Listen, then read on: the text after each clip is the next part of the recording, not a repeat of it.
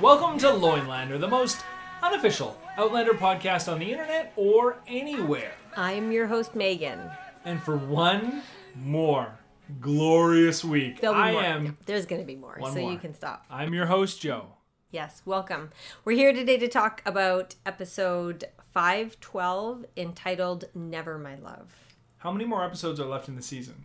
Final episode, you know it. Final episode! Yes. I feel like that's a really inappropriate celebratory noise to Final make episode! about this particular episode, which was horrific and traumatizing. So that noise is like, there's a major discrepancy between the joy of that noise and the topic of this episode. It's a contrast for sure. Yeah.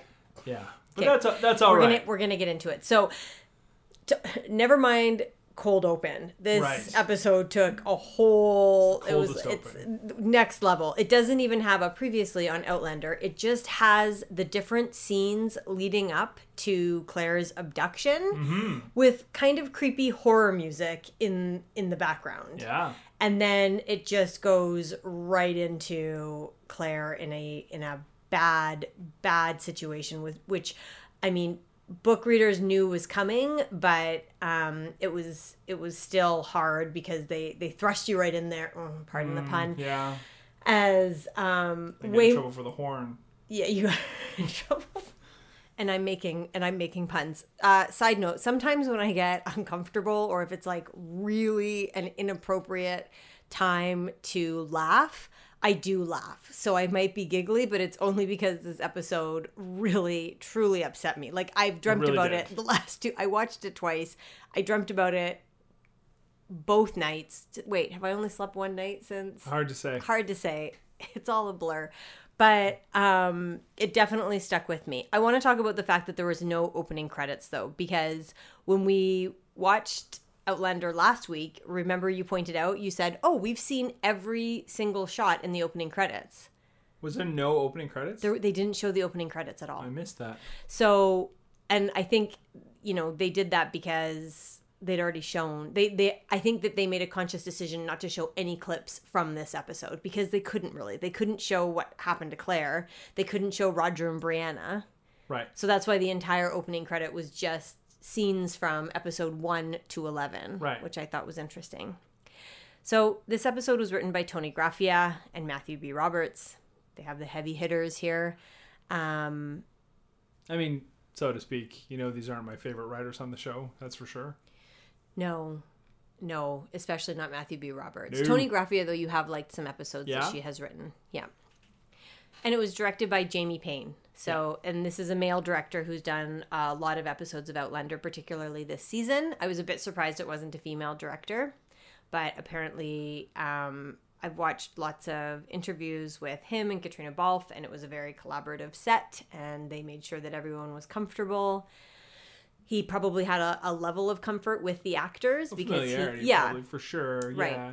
And I mean, I had some problems with this episode, but I'll say that the problems that I had weren't due necessarily to the direction. I thought that the parts of the episode that were strong were very strong. And directed in a really cool way. And if this episode had been episode, say, 9, I probably really would have liked it. Yeah. Interesting. Okay, well, we'll get into that. So we started off this episode, and I had already spoiled to you because I've read this portion of the book, of book 6. Yeah. And so you knew what was coming as well. And you were kind of groaning at the beginning, and you said, I wrote it down. You said, it's just that I'm not into rape. I'm not really a rapey kind of guy. That's how we started the episode. I mean, hopefully that's like a worldwide feeling. It's not, though, I've never. This isn't what I go to for my entertainment. It was disturbing, and that is not your cup of tea. So no title card even. It begins with just that song, sort of the haunting song. I've never heard it before, called Never My Love. Mm-hmm.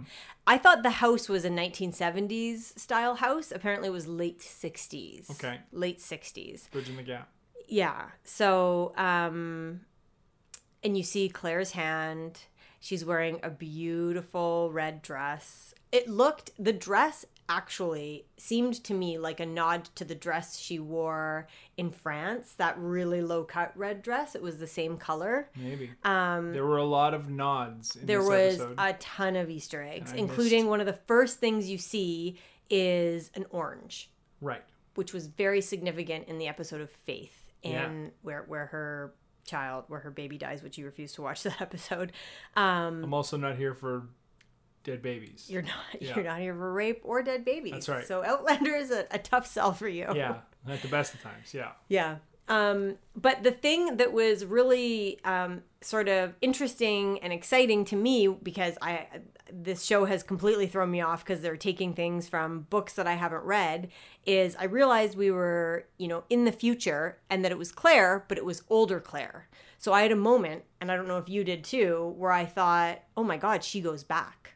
Yeah, because she's sitting there. Well, and that's, I think, where they're, like, I don't know, you probably don't either.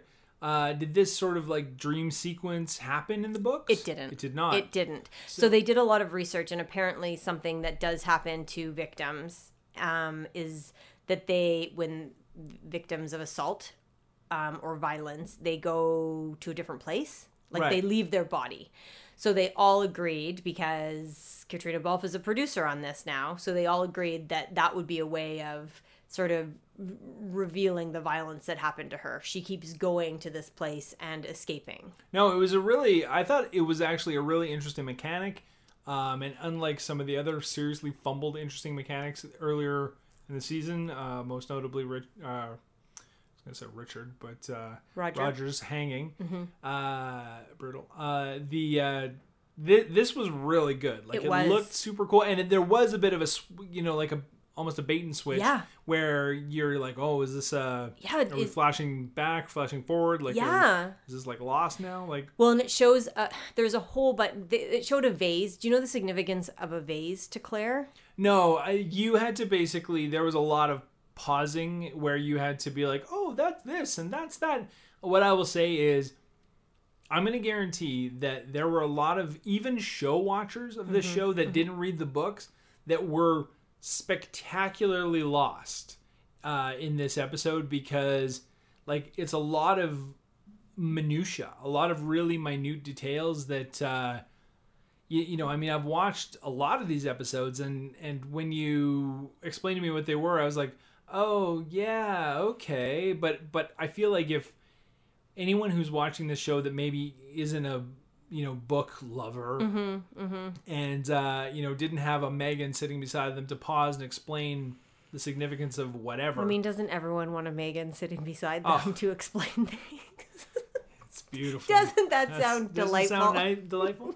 I feel like they would have been spectacularly lost, or maybe not spectacularly lost, but they wouldn't have understood all these obvious references. Like, there was a lot of, like they showed that vase like 4 times. It's like, it obviously means something. I have no idea what still, but whatever. Well, the pilot episode, the very first time we see Claire. She's looking in the window. She's looking in the window at a vase, and she says she has a moment. This is right before she falls back in time. Right. She has a moment where she realizes, because her life has been so upended so many times, her parents died, and then she lived with her uncle and traveled all around, and then she married Frank, but then there was the war. She'd never had a home with a vase. So a vase to Claire represents a home. She didn't have one. So we have that scene, and then when she goes back in time, marries Jamie, falls in love with him, they go to Lallybroch. In the episode of Lallybroch, she's standing there, and someone comes and brings her a vase with flowers in it. So it's really significant. And then that's like a deep dive. And then in the Paris episodes, when things are really when she and Jamie are really struggling because he's recovering from blackjack and she feels like they are far apart and not connecting, and they get in a fight and a vase breaks because they're struggling. That's symbolicism. Anyhow, the vase is important, and the fact that Claire is sitting there and she's looking like it's obviously her house, and there's a vase, so it's her home, and she's looking at a picture, which is sort of, I don't know what you would call it, but it's Fraser's Ridge.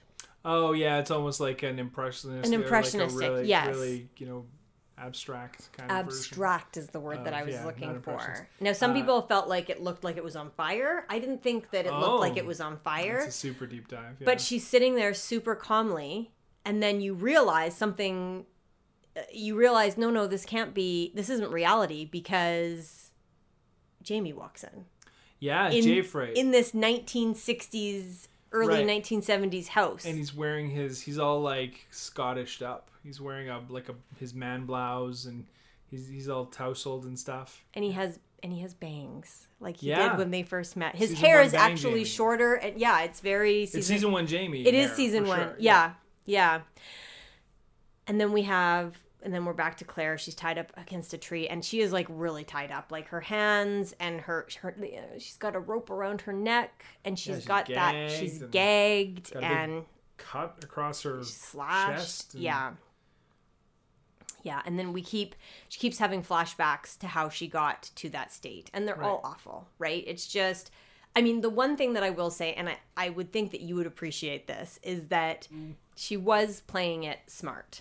So they showed, that one kind man, Tebby, was scared of her. He wasn't kind. He was terrified of her. Well, he gave her food. Yeah, but he didn't hurt her. But he gave her food because he was like, remember when you call your demons that Tebby was nice to you?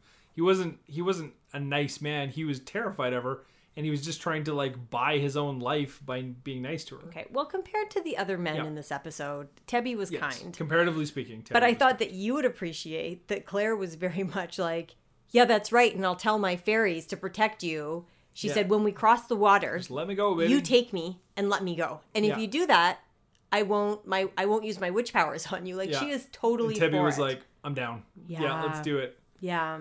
But then we never saw Tebby again after that. We didn't. I don't know. Dead or alive. Maybe he was in the corpse pile, but I didn't see him. I didn't see him either. But that's when it gets really bad. And they keep showing that long-haired man. Because Claire, first of all, at one point when she's getting beaten up, she screams, "You fucking bastard." Mm-hmm. And you just see him kind of looking at her. And then she says, "Jesus H. Roosevelt, Christ." And that's when he... Again, the dumbest line in this whole show. Well, you can tell he's onto her. Yeah, for sure. It's like when bad things are happening to you, nobody has time for that many syllables. Like, anyway, whatever. You were saying Wendigo? What about him? Ooh, look at you remembering the name. Thank you. Well, one of our faithful loinies wrote it on the wall not long ago. Oh. On our Facebook page. So you helpful. Know who you are. Yeah. So we're back to her being tied up. And the long-haired man comes over, and you were really struggling with this scene because he's speaking with sort of a faux Irish accent. Yeah, and mumbling. I don't know if it was just the way the sound was mixed in this episode or what, but I was having like real troubles understanding a lot of the people. And there was a scene with him, with Wendigo, and then there was another...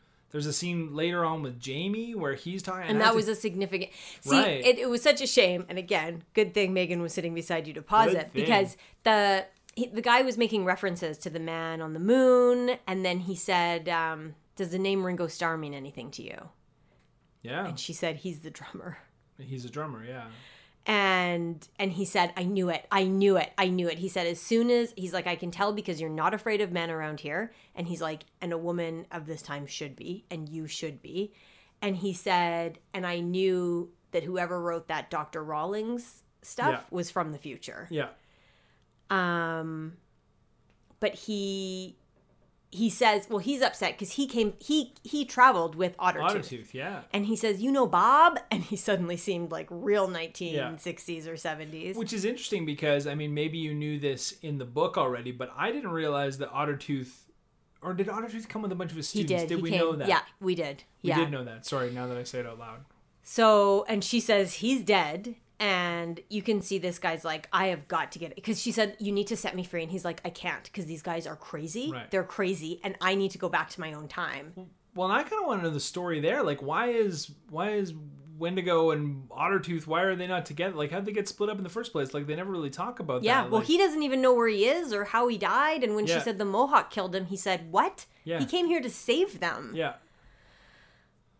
Rough go for Ottertooth. So he obviously never made it to the Mohawk. I don't know what happened to him. Yeah. Or if we'll learn. Yeah, it's the only interesting part of this episode. But again, Claire is smart. And she says, because he's like, I don't have gemstones. And she said, I have gemstones and I know where the stone circles are. Take me right now and I'll show you. Like, she's doing everything that she absolutely can. And then he says, well, I can't right now, but maybe later. And then he gags her again because Lionel says, what are you doing over there? Yeah. And he's like, just making sure she's good and tight. We skipped the part where after beating the crap out of her and gagging her the first time, then she was originally sitting by the fire with Lionel and the rest of them. And the look. Oh, just like eye murdering Lionel and, classic Claire. It's like always. Like, just look down. Right. Like just look down. Literally anywhere but the direction you're looking. And she is like really like she. Right. Amazing eye acting from. She's got great eye acting. Yeah. Even and then is that when he comes up and he just like punches her right in the face and then they're dragging her away and she's still like upwards she is deviling him. Yeah. Like that was great. But this scene really made me feel so claustrophobic because in the book, and I don't know if it was as clear in the show, but in the book, the problem is they gag her so she can't breathe out of her mouth, but then he punches her in the nose and breaks her nose so she can't breathe out of her nose either. Yeah, it's not clear in the... I mean, it's not totally... Like, I got it as soon as you told me about it, but I'm not sure if I would have really... Understood the issue was? Yeah. So then she has a flashback to Jamie, and he puts his kilt around her. And it's so interesting because watching it the second time, everything that Jamie said in that 1960s house... Mm-hmm. Are things that he's said to her before. There wasn't, as far as I can see, like very few things that he said he hasn't already said in past seasons. So one of the first things he ever said to her when Dougal put her on the horse in that first pilot episode, she's so cold and of course she doesn't want his help and he's trying to put his kilt around her because they have this long ride ahead and she's like, I don't need it. And he said, you're shaking so hard, you're making my teeth chatter. Right? And that's what he says to her as he puts his cloak around her in that scene. Yeah, you had to rewind 3 times before I could understand you were that. Like, what? Like, what the fuck? What is he saying? What? Yeah. I'm like, Joe, this is... It's so romantic. Super it's like, whatever. Romantic. Rewind, play. Rewind, play. It was a sweet moment. And they also start... all of her other family members who she loves, because this is her home. We know that. Marcelly shows up. Fergus shows up, and he has both his arms. Two-handed Fergus. Yeah. I loved all this stuff. Like, I loved how they all looked. Like, my boy Murtaugh was there, like, looking like the silver fox he is. Like, man. Yes. I aspire to look like that. Well, so does Duncan Lacroix. Apparently, he loved the outfit because I read this long interview with the costume designer and she said Duncan Lacroix was the biggest fan of his stylish 70s inspired jacket because she made it so it was kind of offbeat because he's a nonconformist and she wanted him not quite to look like a regular sort of older man. So she gave him that great color. And apparently Duncan Lacroix just loved it. And Jocasta's not blind. So Fergus has his hand. Yeah. Murtaugh's not dead. Jocasta's not blind. Jocasta's not blind. And she's married to Murtaugh. Has that dyed hair still. Her hair looks great. Great looking hair. And she's wearing like a really sort of chic bohemian dress. Everyone's laughing and happy. Germaine is there with Marcelly, who, how great does Lauren Lyle look dressed up in this era? Yeah, it's great late 70s look. Is this young Ian? Is he there? Young Ian shows up and it's funny because they made it so that everyone is... There's always something a little bit off about each one of them, right? Mm-hmm. Like...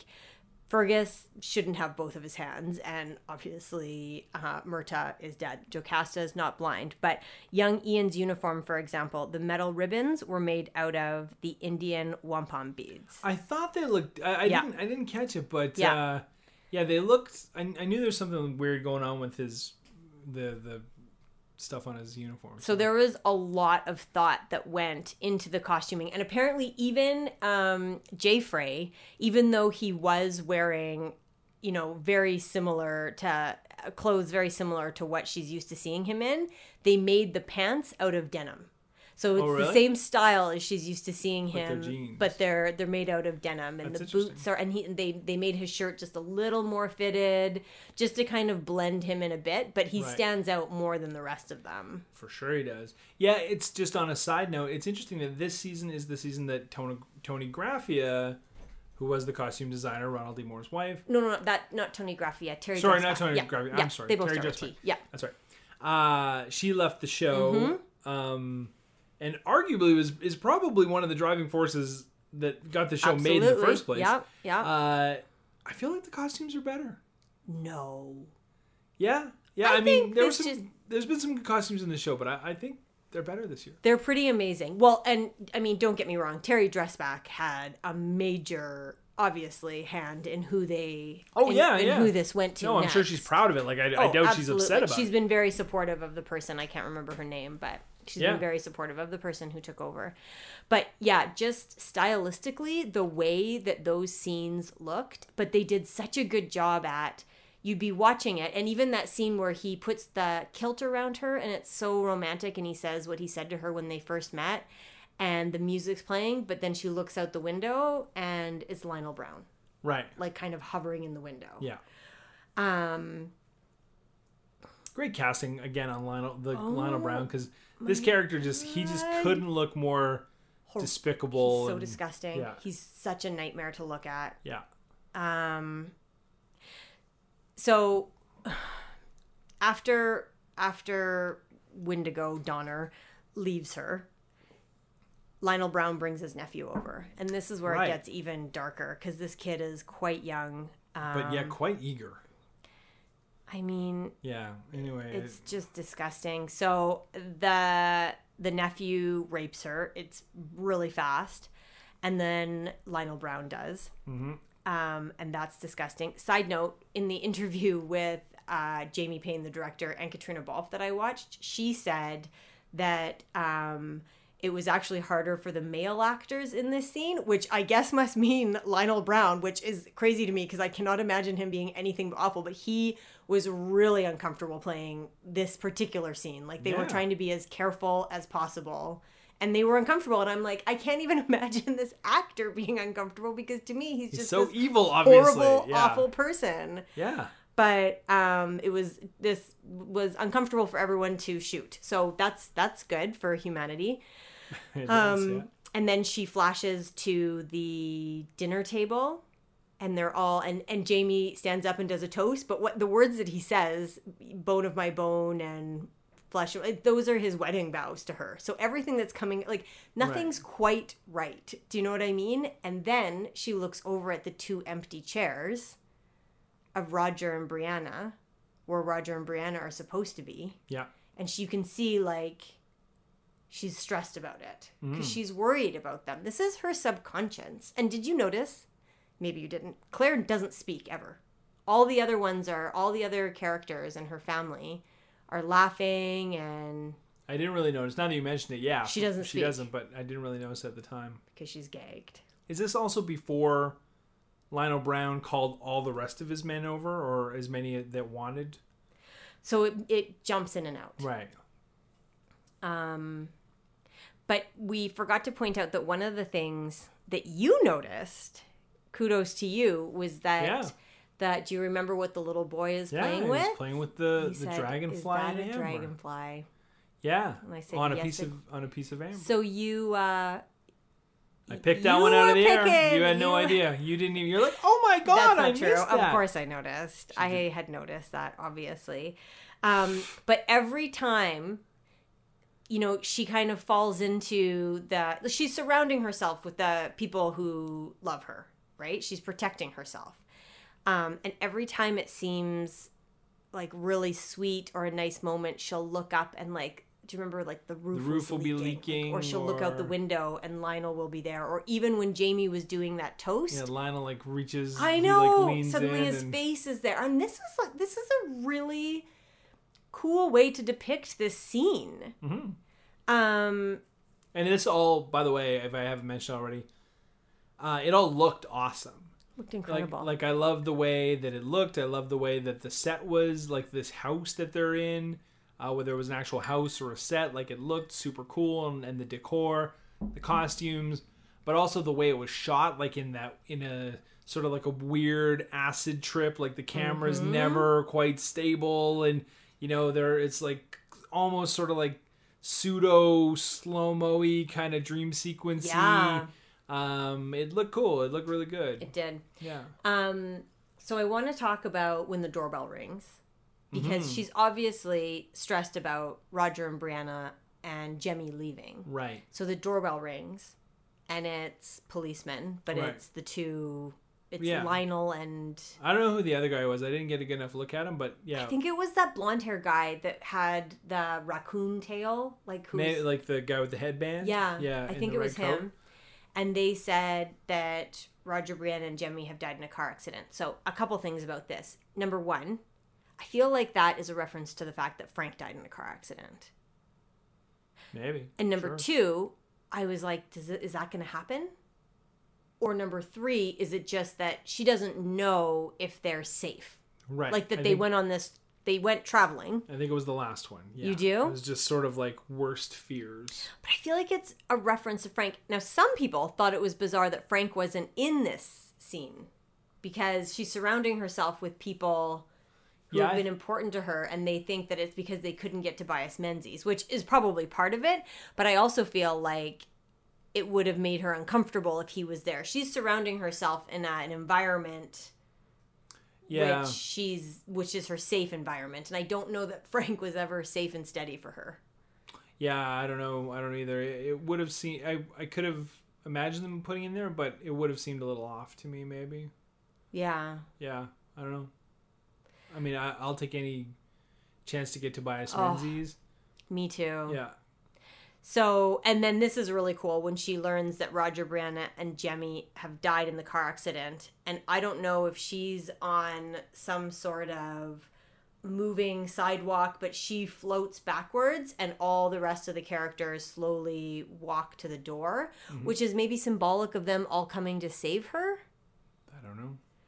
There's a lot of deep symbolism going on here, theoretically. Yeah. And then she's lying there again. I think this is when Lionel says they call her the hedge whore. Yeah. Who's next?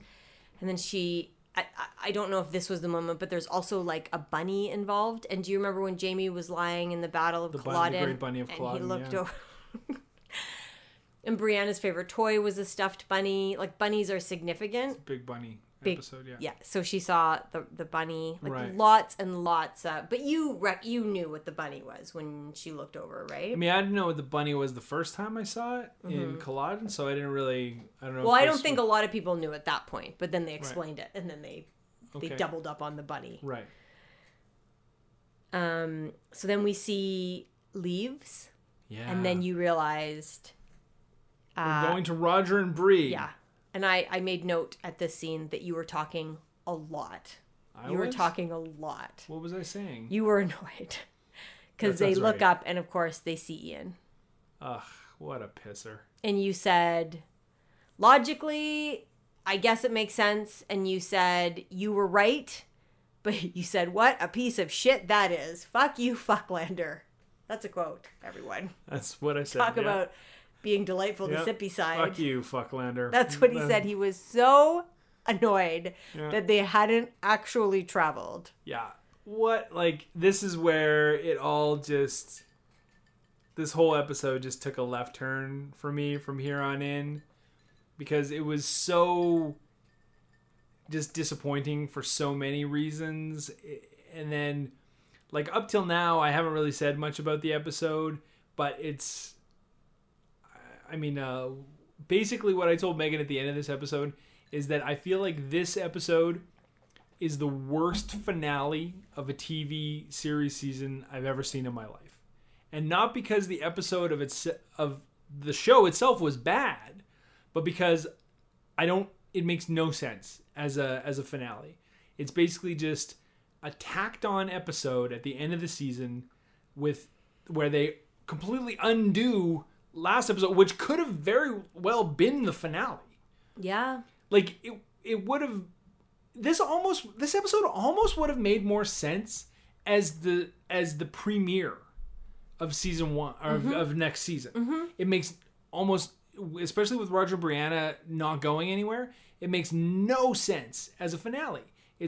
I don't get it. I don't understand why they would do it.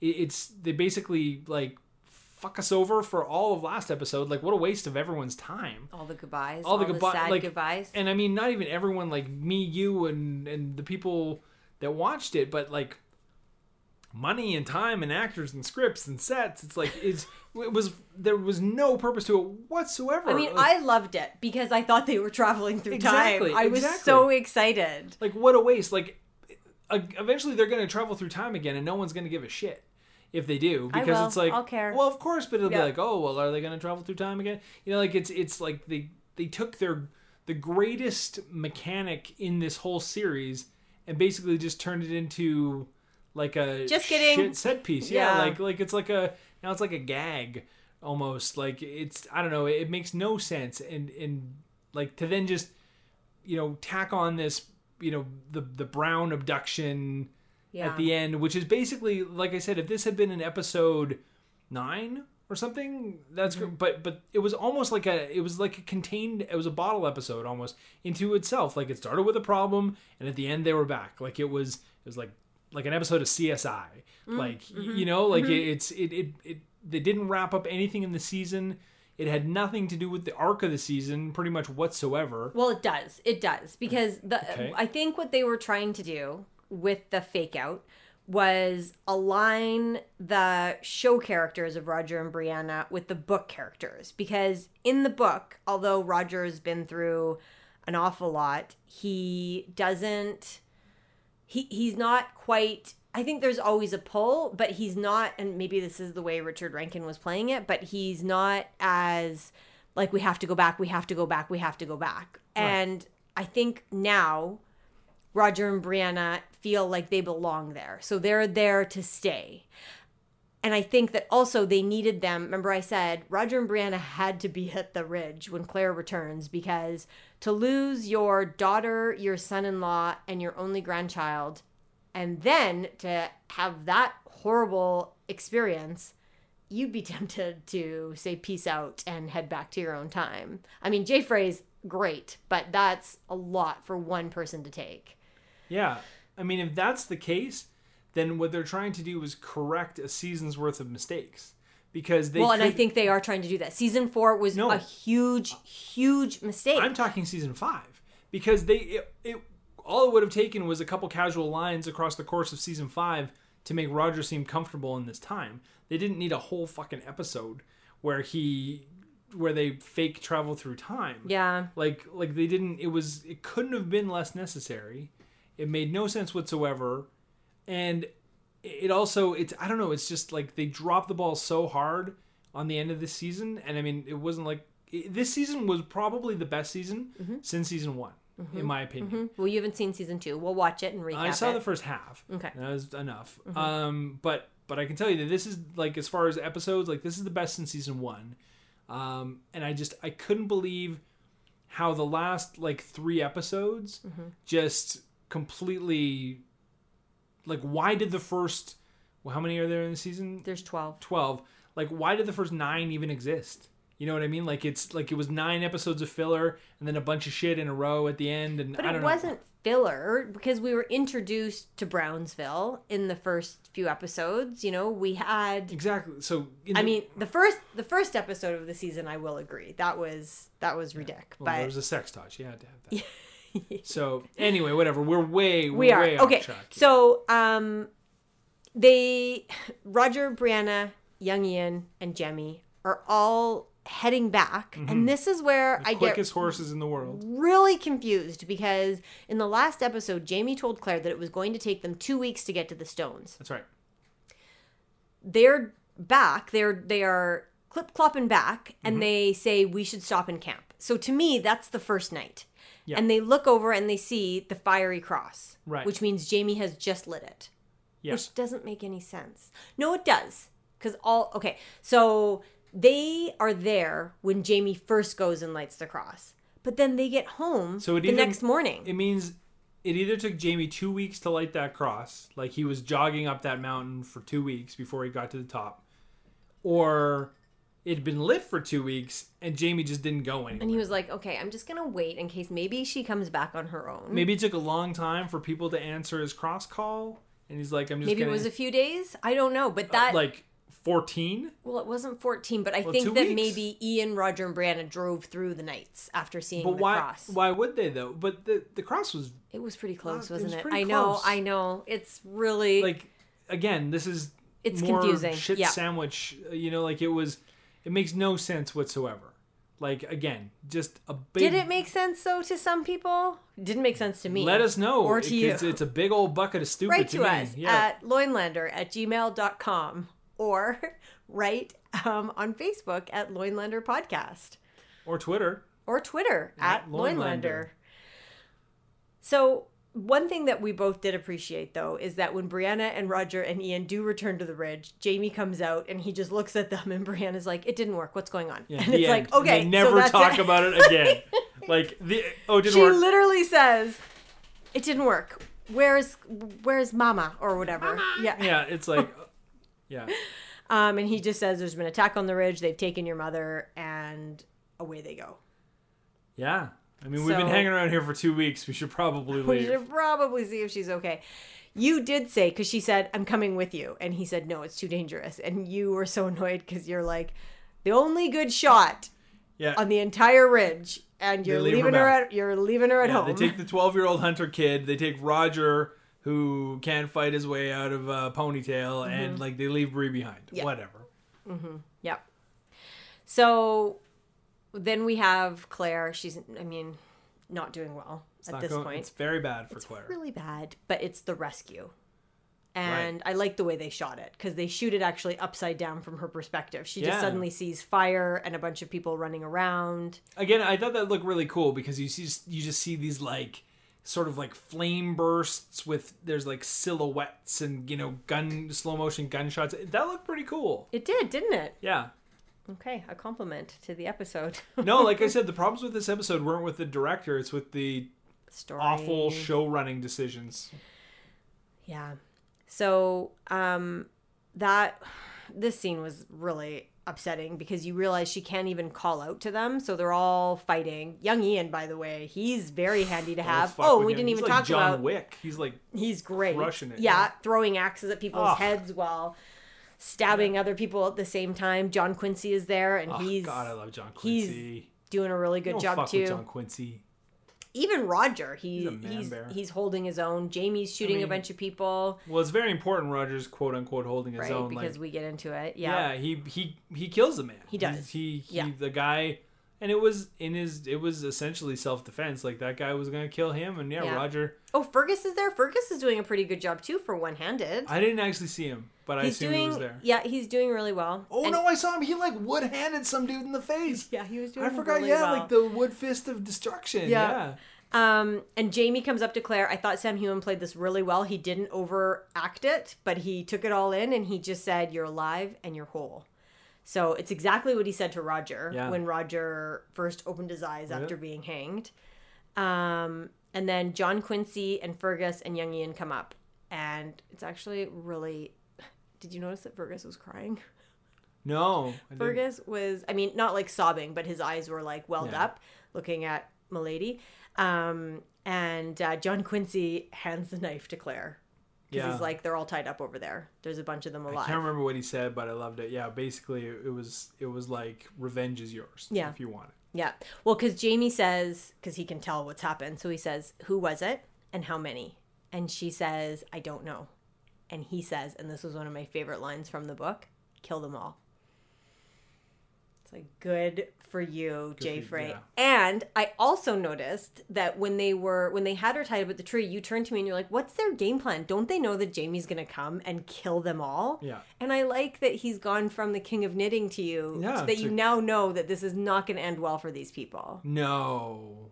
It wouldn't end as it shouldn't. No. Yeah, but I like that Jamie also still respectful of Claire, where he's like, she took an oath. She's not going to kill anybody. I know. And then he's like...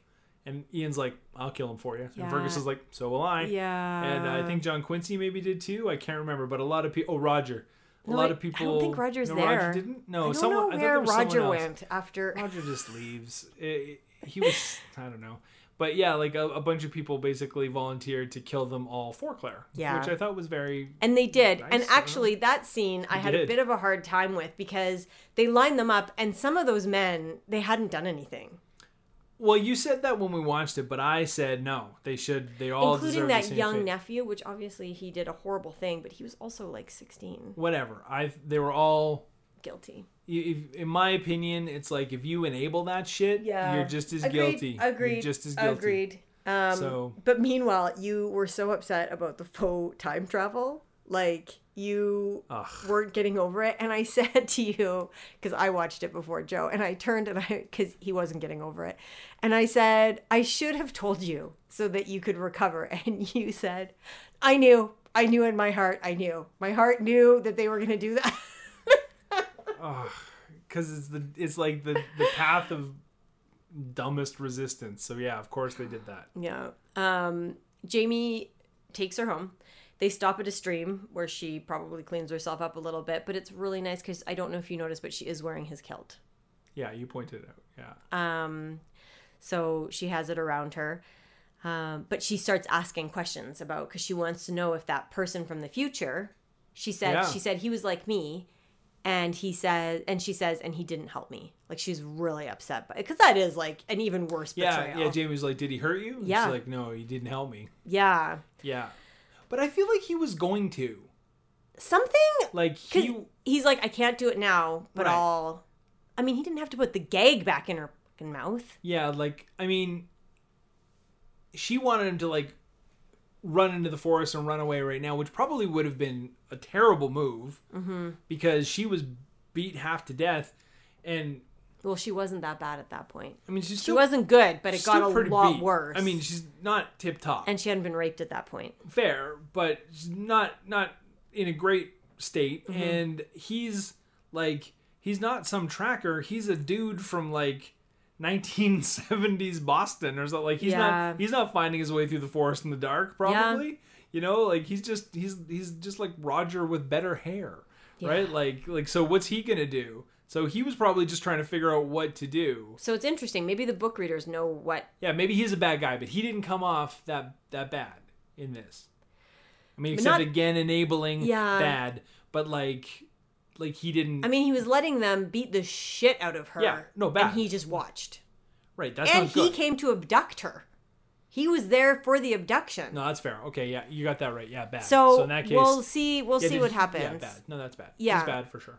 While they're at the stream, Jamie says, because the first thing she asks is Marcelly okay? Because she knew that it was bad, and he said, "Yep, but so and so is dead." I think that guy was a character. Jimmy, something like that. Yeah. Geordie.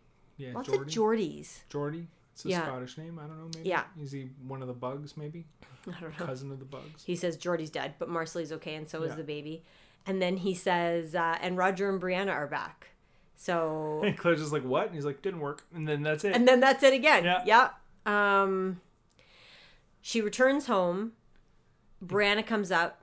What were you gonna say? Sorry, I was just gonna say, and Jamie like looked so happy when he said it. Like he's like, they're back in their home. Yeah. Well, he's happy because he wants Brianna and Jemmy, but also he knows that's better for Claire. Right. Right? He's like, I can offer you this time period. Mm-hmm. How do you like it? Your face looks brutal. Right. But also, good news. The kids are back. So that's cool, right? So is this before or after? I can't remember where they reveal that out of everyone that that Brown is still alive. Right. Well, Jamie says, remember, actually it's Roger who says, there are questions, right? Because I think they're thinking about just killing John Quincy Myers. Yeah, he comes up and is like, one's still alive, and it just happens to be Brown. Yeah. And then Jamie looks at him, and Roger's like, we do have some questions. Right, because Jamie was going to just kill him. But then Jamie said, just bring him, because I want to get Claire home. Which I really appreciate. Because if I'm Claire, I just want to get home, too. Right. I'm not in the mood to, like, stay next to my tree while you now torture this man to get answers. Like, let's wrap this up here. Right. Let's wrap this portion of my life right up. So he takes her home. Brianna comes running up, gives her a hug. Did nothing for me. Right. I don't know if it did anything for you. Sophie Skelton never does anything for me. But then Marcelly walks up. Yeah. And the way she looks at Claire, like, first of all, the whole side of her face is bruised. Yeah, real fucked up. And she just reaches for her and they hold hands and then they hug. Yeah. And I got really welled up. And I thought to myself, here's the problem with bad casting, is that it separates me from the emotion every time Brianna's in a scene. Yeah. Because Brianna coming up and hugging her mother should have been really emotional. But because the acting isn't there, it disassociates me from the episode. Yeah. And then as soon as I saw Marcelly, I was thinking, this is a really impactful moment, right? Because you can read it on the actress's face. Yeah. So it's just, we've talked about it before, the strength of Lauren Lyle, and it really stood out to me in this moment. And I was like, this is why, because people make fun of me for getting on the casting of Sophie Skelton, but it's only because I love the story. And this was a perfect example of how any scene with her in it takes me out of it. Yep. It did nothing. Claire arrived, they hugged, nothing. She looks over and sees Marcelly. I started getting choked up. Yeah. Did you cry during that scene, Joe? I did not. Okay. Claire has a bath, and you pointed out that it was really good makeup. Yeah, she looks fucked up. And in a real way. The bruises look real. Yeah, it's not, it was really good makeup. And she was talking, in a really, her... As if she'd just been punched in the mouth. Yeah, her teeth were loose. And yeah, well, you said in the book she loses teeth. She loses some teeth, and they're loose in her mouth. And right. Yeah. But I don't know that she lost. I was actually waiting.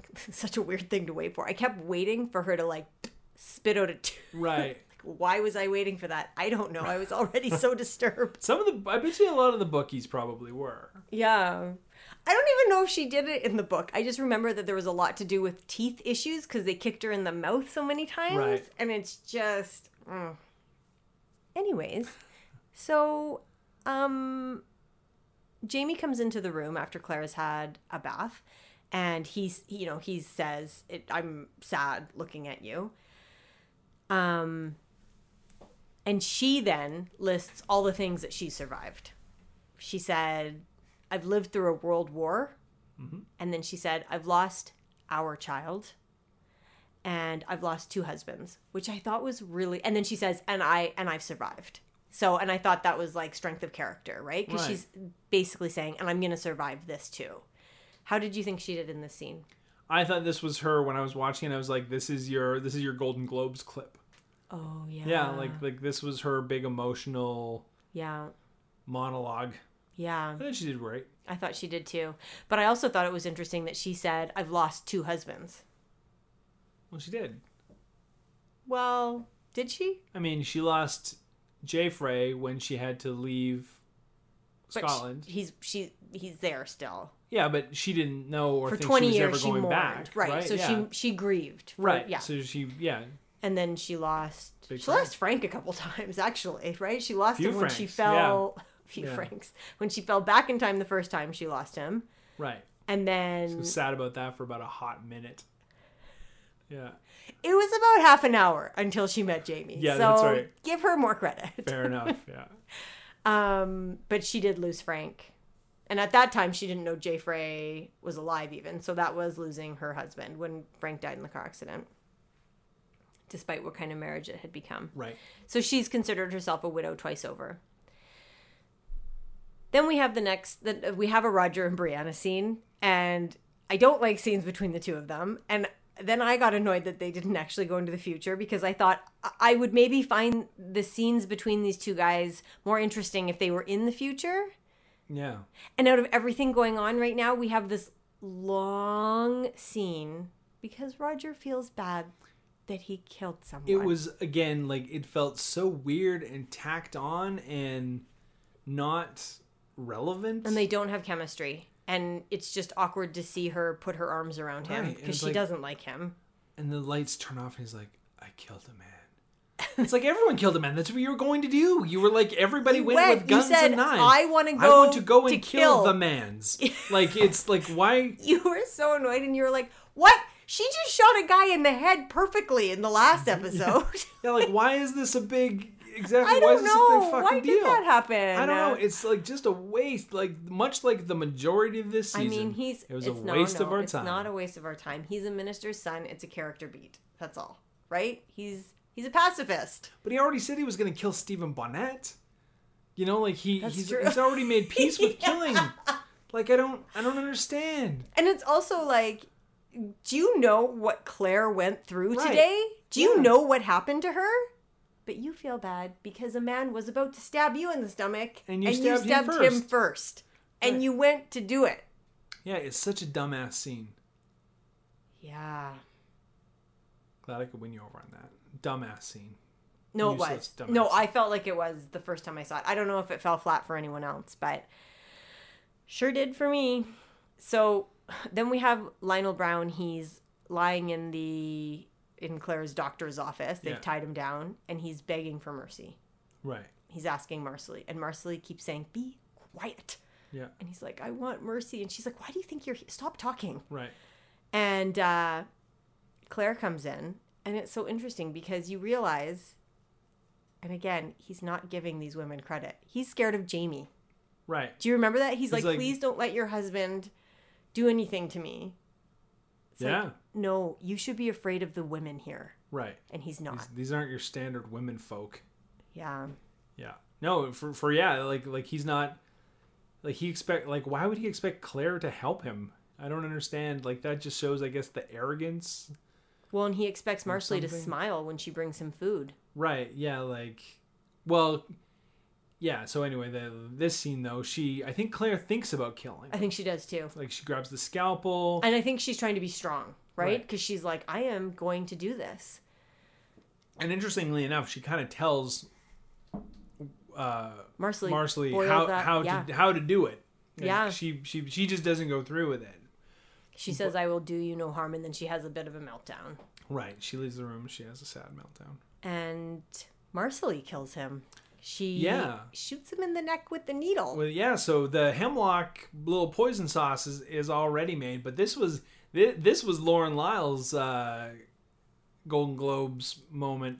Because again, like Brown is just despicable, and basically this is where he starts getting like cocky, where he's like, you guys better treat me well, or my brother's gonna come and burn you all down, and basically just starts berating Marcelly, and she's had enough. She has had enough. So yeah, she basically says, Claire took an oath, but I've been learning some shit, and I didn't take an oath, so I'm gonna poison you to death. So and she does. She does poison him right to death. And Jay Frey walks in. Yeah. And she's a little overwhelmed because she's from the olden days. So she says, "Am I going to go to hell?" She's basically having a panic attack. And he says, "Nothing to fear, lass." And I actually thought this was a sweet moment between them. And I thought, this is a reminder that he was her stepfather for a number of years, which they never have scenes together. Right? She married Fergus, and she's such a strong character that, I mean, she's in scenes with Jay Frey, but they don't have much of a connection. No, which is interesting because he referred to both Marcelly and her sister, I can't remember what her sister's name is, but as his daughters. So it was nice that they had that moment together where he comforts her and he says, "Nothing to fear." Then we have Jamie's voiceover. You were convinced it wasn't Sam Heughan's. I am convinced this is not Sam Heughan's voice. Absolutely was. And if you wanted, I could compare other times. I know Sam Heughan's voice so well. I know the different ways he speaks, and I can give you examples of when his voice sounds like that. Okay. When he does voiceovers, which he also did in, I think, episode 8 of the first season. And he says, "Strange the things you remember." He repeats what Claire said in the pilot episode. I'll play it for you. I'll convince you. But you were absolutely certain. That this wasn't Sam Heughan's voice. Anyway. Then Roger and Brianna walk arm in arm. They look great. They quote poetry. And they make the conclusion that we wanted the Stones to take us home. And they did. So, no. Now we're aligned. Roger and Brianna are there to stay in quotation marks. Right. And all is well. That's where their family is. That's where their home is. Right. Stupid. Claire's standing on the porch wearing a sweater. Looking, I will say, I mean, the bruises are clearing up a little bit, but she looks like a woman in her 50s. She's got a gray wig, no makeup. She looks like she's been through some shit lately. Yeah. For sure.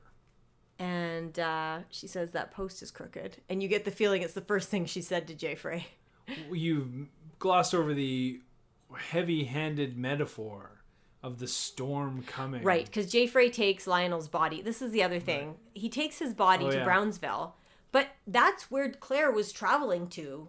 And it seemed like it was taking Claire and those men a long time to get to Brownsville. But Jay Frey just got a horse, put the dead body over it, and clip-clopped his way over to Brownsville, dumped it in front of what we learned is Maggie Smith's son. Yeah. Oh, yeah. Who's such a good actor. Yeah. He's so good. Yeah. And he says, you know, yeah, you did what you did. I get that, but I'm going to do what I have to do as well. Right. So, okay, war is about to ensue. The two of them standing on the porch, the heavy-handed metaphor of the storm's coming. The storm's coming. Storms are coming. It's like a frying pan over the head. Look out, guys. And then, the post is crooked. The post is crooked. She then says, I love you. And he says, and I really need some book readers to help me, because he says, if my last words are not I love you, you can, it's because I didn't have the time. So this is a major quote. This is a major Jamie quote from the books. If my last words are not I love you, you can, it's because I didn't have the time. But it confused me because when he thought he was going to die in that snake bite episode and Roger's pulling him and Jamie says, tell Claire I meant it. And I think he meant that he didn't have a chance to say, I love you to her. I don't know. So I'm just confused about that. Maybe someone can clear it up. The final scene of the episode. Of the season. Claire and Jamie in bed. Right. And he says, how are you feeling? And she said, safe. And the thunder rolls and the credits roll. Oh my God. You said, worst finale I've ever seen in my life. I think that you were just still sensitive about the fact that Roger and Brianna didn't actually travel through time. I don't think it was the worst finale. I don't think it was the best finale. I don't think that you gave it a fair trial because you were so thrown off by... I actually said, I don't know if this is in your notes, but I said if I have some time to take a step back and think about this episode, I might change my opinion on it. So, 24 hours or so later, I can tell you this is the worst finale of television I've ever seen. I mean, are you forgetting about Lost? Yeah, but at least that wrapped up a story in a way that I didn't like. Who cares? Okay. But like, I'm just talking about like show building. I'm talking about craft. Like I'm talking about telling a story, right? Like this was such a disjointed back half of the season with. It's like they just put shit in a blender and poured it out. It's like a smoothie of crap. Like I don't understand what they were doing. Like it makes no sense whatsoever. What would you give this episode out of 100? Negative 42. Okay. Negative 42. That's right. Because they betrayed that's all silly. the good You're stuff. being dramatic for the sake of drama. Because there were a lot of things that you liked in this episode. There were. You really liked all of the the escapism in the 1970s house. I liked all that for sure. So it's not, I need you to give it a real... That was worth 40 points, but then everything else just drug it under the sea. Yeah, that's right. I would give this 90. I think I'd give it 90. It lost 10 points because of the Roger and Brianna thing. Really? That one, did the time travel or that one jackass scene at the end? Or all of it? I think their existence in the episode. I mean, I love obviously Richard Rankin, but yeah, just Roger and Brianna. I would say they lost 10 points. Strong points. Yeah, 10 strong points. So, who would you? What was your favorite scene? Marcelly killing Brown. Okay. Yeah, that was my favorite scene. For a couple reasons, because I feel like she was really good. Mm-hmm. From a storytelling standpoint, I also really liked it because they didn't really say it, but it was one of those things where I feel like Marcelly gave Claire a chance to do it herself. Yeah. And when she realized that she wasn't going to, she was like, well, then I'm fucking going to do this. Like, it's like... For her. Well, not even for her, but for herself. You know, it's one of those things where in her mind, this is how I inferred it. It's like the only person that had more right to kill that man than her was Claire. And Claire chose not to do it. And she's like, well, fucking A, I'm in. You know, so... But then it's interesting because Jamie took the body and was like, so I did this. Well, no, that's what the leader guy does. He takes... Jamie is a good leader. And you take responsibility for what your people do. Yeah. You know? And he was going to anyways. He would have done it eventually. That's right. And I think in the book he does do it. So... Okay, and what was my favorite scene, you ask? I do ask. What is your favorite scene? I'll tell you. My favorite scene, I think, was when she was doing her escapism and Jamie came up and put the kilt around her. Yeah. And I thought, they are doing a lot of symbolism here. And the orange, did we even talk about the orange in the Faith episode? I think we did. The bunny, the orange, the vase. I think we've talked about it all. Least favorite scene. I think we agree. Yeah, it was when we found out that Roger and Brianna weren't... Really? Was that worse for you than I Killed a Man? Sorry, that was also stupid. Right. I don't know. There's a lot of choices. Okay, great. Yeah. MVP. It's got to go to Katrina Balfe. I mean, how could it not be in this episode? Like, she was... This was, you know, all the shit that I hated about this scene aside, like, this was a super disturbing episode with, you know, some really, truly disturbing... things happening to Claire by some truly awful people, and she acted the shit out of it. Like she made it not only when it was happening, but the flashback stuff when she was like hate eyeing, you know, and like why it was happening while it was happening, and then you know all the post traumatic kind of stuff. Very convincing. Like, she's a really good actress. She's fantastic. She's carried this show from the beginning, and you know it was even though it was subject matter wise, it was an awful episode.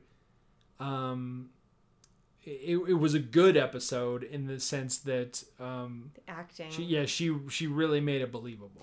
So there's a part of me that wonders if, because you know you're like, I don't know why they put this in this season and why they would put it at the finale. There's a part of me because. Book 5, The Fiery Cross, like Claire doesn't do a whole lot. Like for the heroine of the story, she doesn't have a lot to do. And I'm wondering if Katrina Balfe was like, give me something in this entire season where Claire is actually the subject of what's happening. Give me one thing. Yeah. And they're like, how about a gang rape in the forest? We could move that right up for season 5. So you asked me, how would I do this season differently? Yeah. Because I hate when people like crap on things, but then don't say how they would do it. Mm-hmm. So what I would have done is I would have made the whole first half of this season the Stephen Bonnet arc. Okay. You go like get rid of Sextage. I mean, whatever. Compress all that shit down. Mm-hmm. You know, I guess the Murtaugh thing in there too. But that could kind of flow through somehow, but as more of a secondary plot line. But the Bonnet one is a pretty big one, right? Like, so you basically wrap that up in the first half or so, and then have the second half be this Browns plot line. You know, you could introduce the Browns early, but like if you, like it needed more build up or something. Like it just seems so. We'd seen them a few times though. There was a build up. We saw them during the battle. Yeah. And when he stomped on her penicillin. Yeah, but there was a build up. No, but I just mean that this big to do the whole like they kidnap her in the last like 1 second of the second last episode, and then the finale is this like bottle episode rescue. I don't know. I just feel like it was tacked on to the end of the season. Yeah. Like the Bonnet thing could have been the end, and it wasn't. Mm-hmm. Them traveling through time should have been the end. Like that's where the season should have ended. That like last episode should have been the finale. That's a finale. Yeah. It wrapped up the story. Bonnet was dead. It leaves on a, you know, they travel through time. Claire's kidnapped. You know, the kids like they took Granny, whatever. Mm-hmm. Cut to black, end of the season. Holy shit, what's gonna happen? I want to watch the next finale. I know when the next premiere. Mm-hmm. Like, where did they go in time? What the fuck's going on with Claire? Oh my god, I'm concerned about Claire. Mm-hmm. Did they travel? Blah blah blah blah blah. You got all this like Droughtlander. People are talking. What's going on next season? Yeah. Who knows? Are they just still lying in bed? Like there's. Well, people watch it to watch the two of them lie in bed. Like that's what you're right. You're totally right. But you know what I mean? Like it doesn't. Yeah. I have no idea what's happening. That's true. It didn't propel the story forward in any way. The series could end right now, and it wouldn't matter, right? Like from a show watcher's point of view, there's no more story necessary. Bonnet's dead. Brown's dead. You know, like. But you know revenge is coming. Maybe. And you know the American Revolution is coming. But all the bad guys are gone. Yeah, the American Revolution is coming, but I can't remember when the American Revolution starts. Like, I guess there'll be years. Like, who knows? Like all the plot lines are tied up. Like, there's like what's gonna happen? What do you think is gonna happen in the premiere? Is it gonna be the Browns? Is that what it's gonna be? Like Jamie I don't know. Versus I have Browns? No idea because the baddest Brown's already dead. I'm off the books now. Right. Like I just that's what I mean by this there was a horrible finale. Yeah. Because it's and again like it starts with like this would have been a great premiere. Mm-hmm. Because it's like, oh, we rescue Claire, we do all this stuff, we fight some people, but we kill Brown. Storm's blah, blah, blah. coming. Yeah, storm's coming. We take the body, and the guy's like, well, I'm gonna do what I'm gonna do, and then it like sets up the rest of the season is like they're clashing with the Browns, right? But it's like I don't know. Anyway. Well, and the tragedy is that it's going to be a long, long time until season 6. Longer than we've ever had to wait. So I actually did a little bit of research. Season 1, the finale was on May 30th, 2015. And then less than a year later, season 2, the first episode began, April 9th. So we waited from May 30th, 2015 to April 9th, 2016. Right. You and I saw the season 2 premiere in a movie theater because I won that contest. Yeah, you won a contest. We got to see it in the theater in Toronto. It was very exciting. Season 2 finale was on July 9th. Yeah. So July 9th, 2016. We had to wait over a year till September 10th, 2017. Right. And that was The Battle Joined, which was the last episode ever written by Ronald D. Moore. Right. Season 3 finale was December 10th, 2017. And then we had to wait, again, less than a year for the season 4 first episode on November 4th. So they are constantly, like, they're very much already halfway through, at least, like, they've completed the writing by the time they haven't even started. Yeah. Season 4 finale, January 27th, 2019. This season started February 16th, so about a year we waited. Mm-hmm.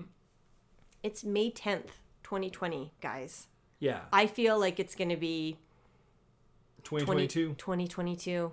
January 2022. I mean, who knows? If they don't come up with a vaccine. Oh, yeah. I mean, never mind all the other horrible things that not having a vaccine for COVID. Like, so many things will happen. But, like, guys, Outlander won't be able to shoot season 6. What a shame. Yeah, it's true, though. Like, who knows when there's going to be another season of Outlander. It's going to be a while. So it's tragedy. It just breaks my heart every day. Okay, my MVP was also Katrina Balfe. Oh, good. Yeah. Good. Sorry, I didn't ask. Yeah, no problem. So that's a season in the books, guys. That's a season in the books. What are we going to do for Droughtlander, Meg? I mean, I say we just keep watching season 1 and recapping it and season 2. Perhaps. Alternatively, if you want, guys, throw out some other shows. Because I'm open to it. We might not do it, but I'm curious. I just want to know what you're watching. Yeah. I want to know what you think. Maybe we'll try it. I mean, who knows? But I'm just curious. Because anything that gets me out of watching more Outlander, I'm interested in. So throw something out there. But I'm just curious. If you want us to recap something else, I'm open to it. Okay. And thanks for listening to us on this podcast. It's been fun watching with everyone. No, it's been great. And I feel like we've got a really, it's a small niche corner of the Outlander universe. We're probably not to everyone's taste in the Outlanderverse, and I can understand why. I still don't know why people listen to us, to be honest. But hey, happy you're here. Yeah, very happy.